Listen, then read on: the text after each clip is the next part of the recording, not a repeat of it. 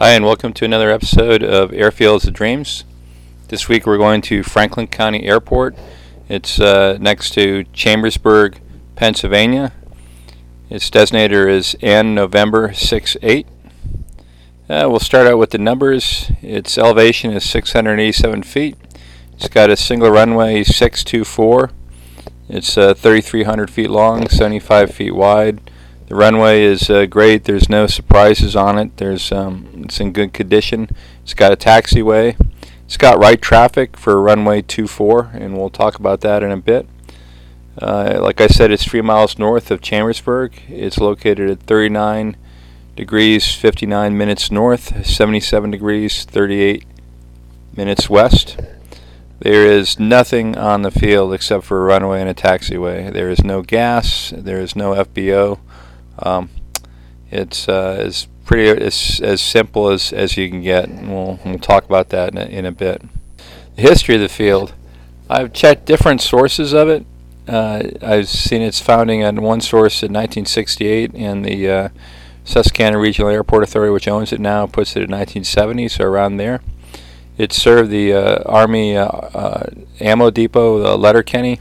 Back in the 60s, the Army used to have twin-engine planes. It wasn't until the early 70s that I think they ceded all those to the Air Force. So back in the 60s and early 70s, the Army operated twin-engine planes, and the airfield was used to provide transport to Letterkenny right there. I grew up in the city of San Francisco, and we see those planes all the time in the early 70s. Nice twin-engine planes taking off and landing on a 2,500 foot field strip. I think it was 2,500 or 3,000 feet. It's Crissy Field right there. A really great spot. And it was about 1974, 75. They took all those planes away, and all the Army had left after that was helos. So I imagine this is something similar, where they still have these twin-engine planes. The taxiway was put in 2014. And like I said, it looks like it did have gas at one time. There's a gas truck there. It says gas on it. And there's what looks like it used to be an FBO. Really, in addition to hangars, the only thing that's left there now is there's a skydiving place. And talking to people there, it looks like about April it starts up. So April and into summertime, they have skydiving there. Other than that, not a heck of a lot going on.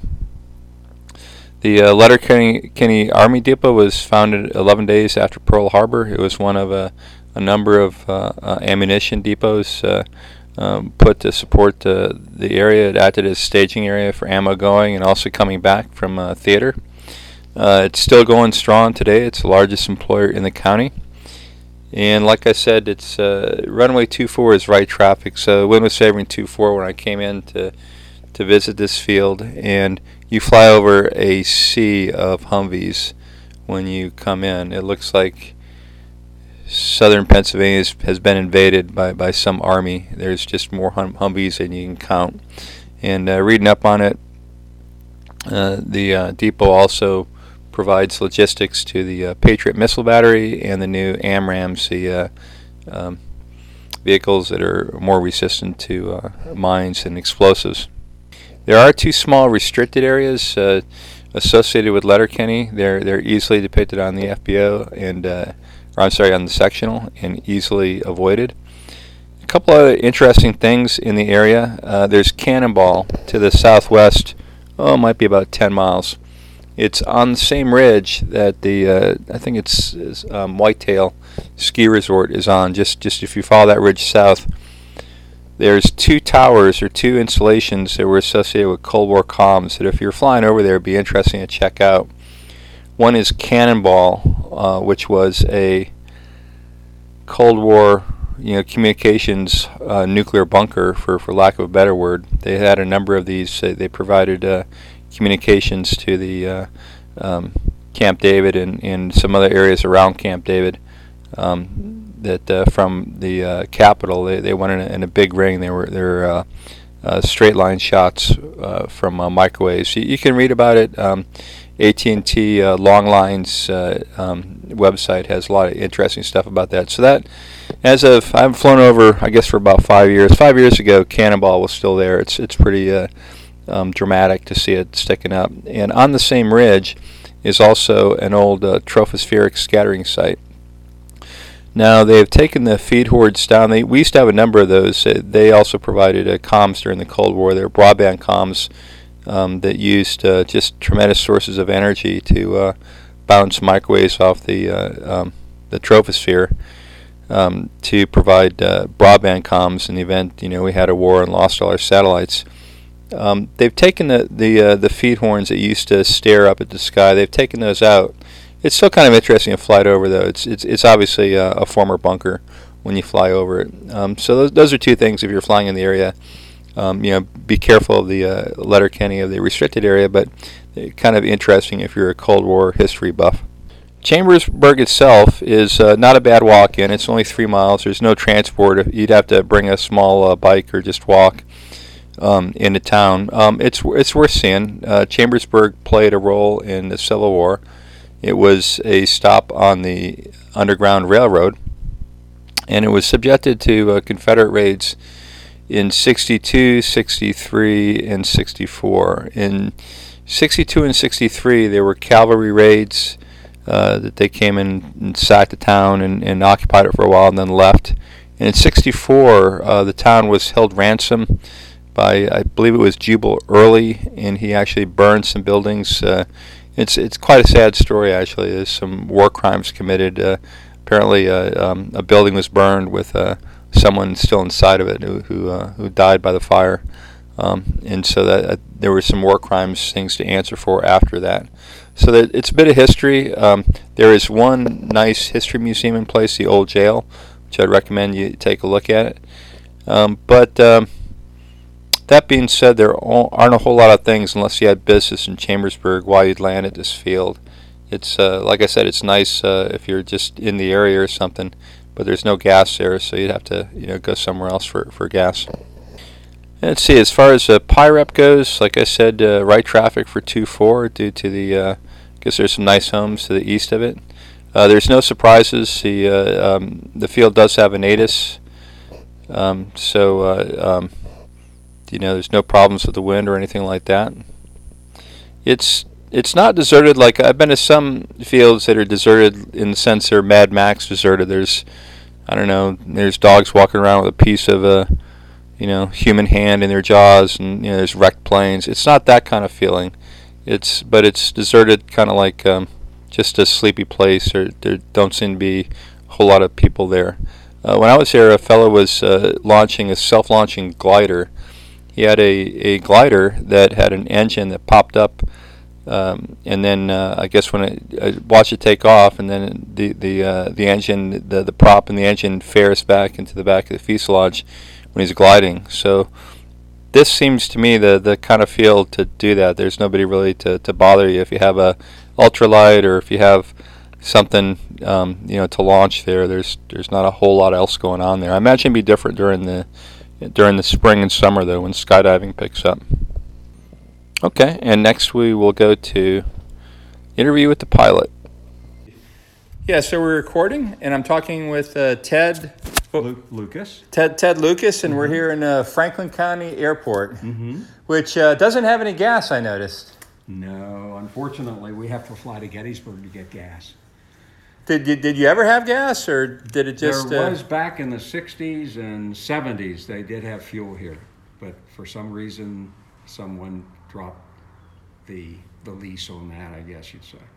So what's the community then? Who's flying out of here? Chambersburg, of course, a lot of people who work at Letterkenny perhaps fly out of here.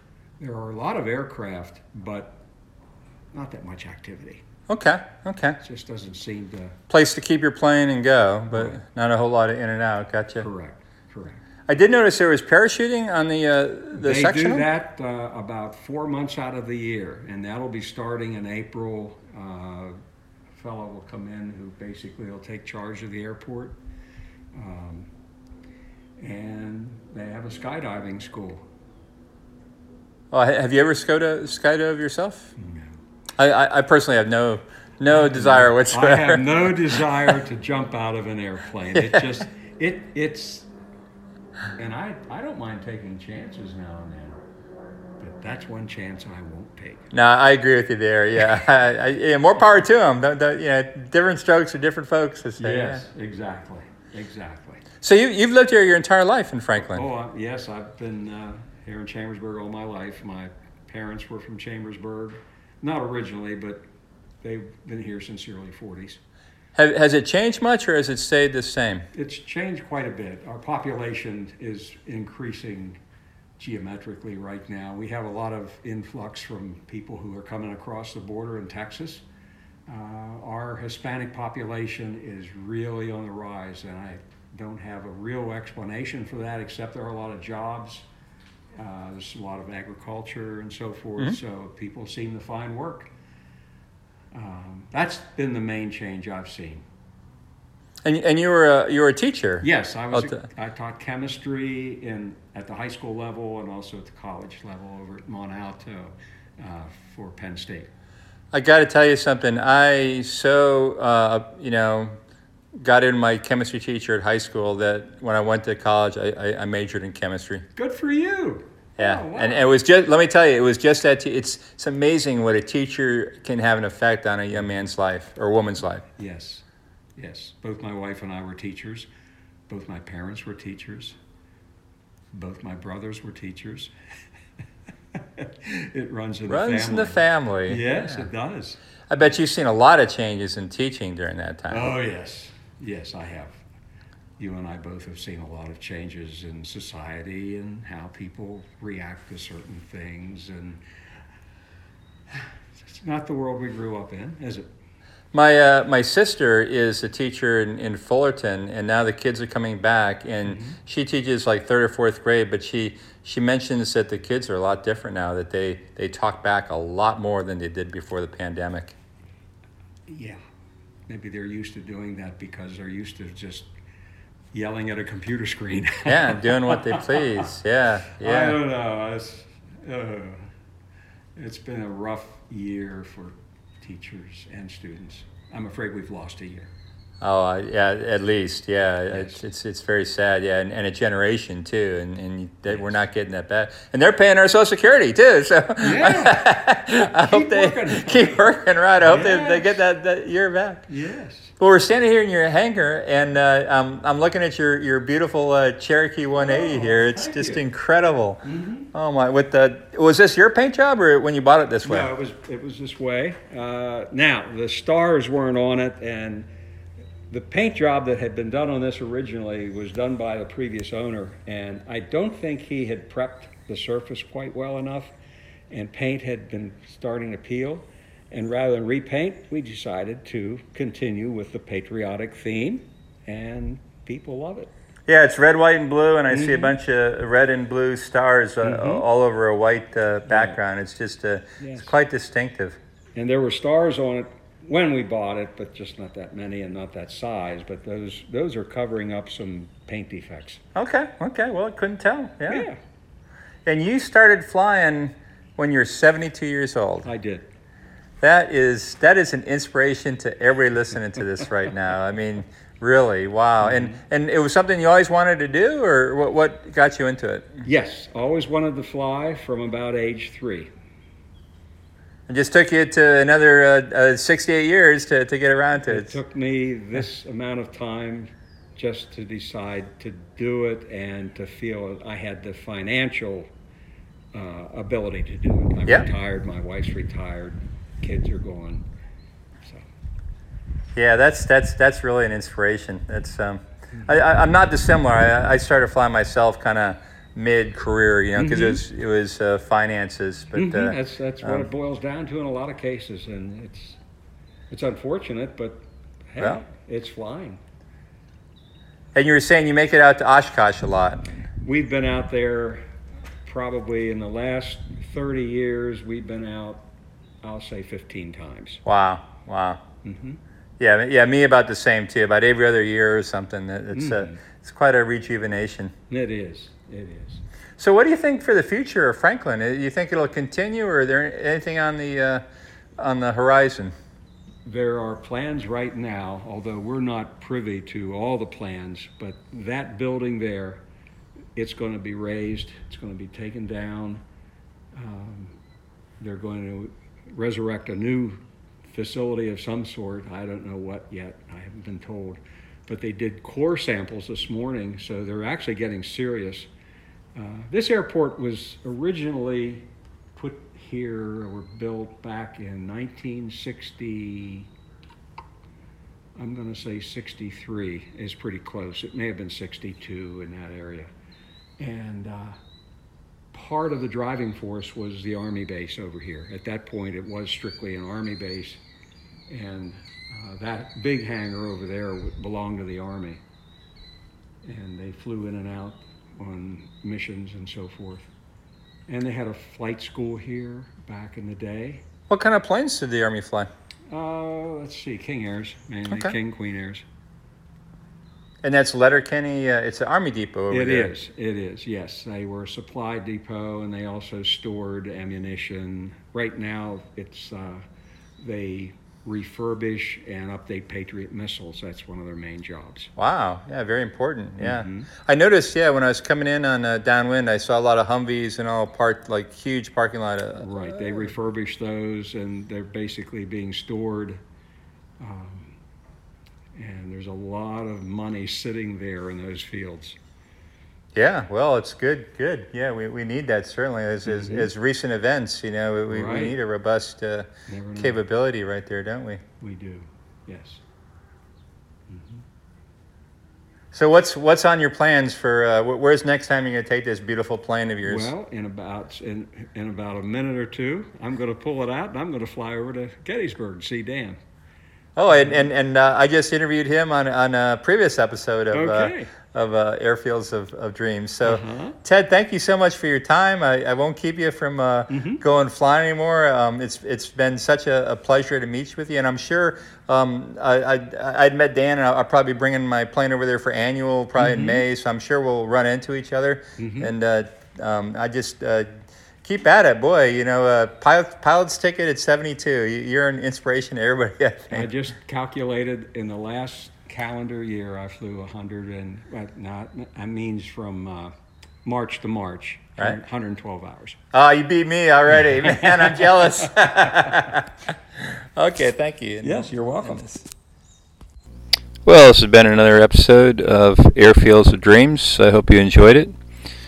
Thank you for listening. Next week, we're heading down to Sun and Fun. I may do one more in the local area, or I may just pick up en route to Sun and Fun. I intend to do a lot of fields that I really love down there. One of them is Cedar Keys, CDK. Another is Crystal River. They're just really, really fun fields to fly into. So I'm looking forward to it. I'm looking forward to getting down to Sun and Fun and meeting with a bunch of fellow aviators, and also just enjoying a little bit of the good weather down there. So until next time, this has been Airfields of Dreams.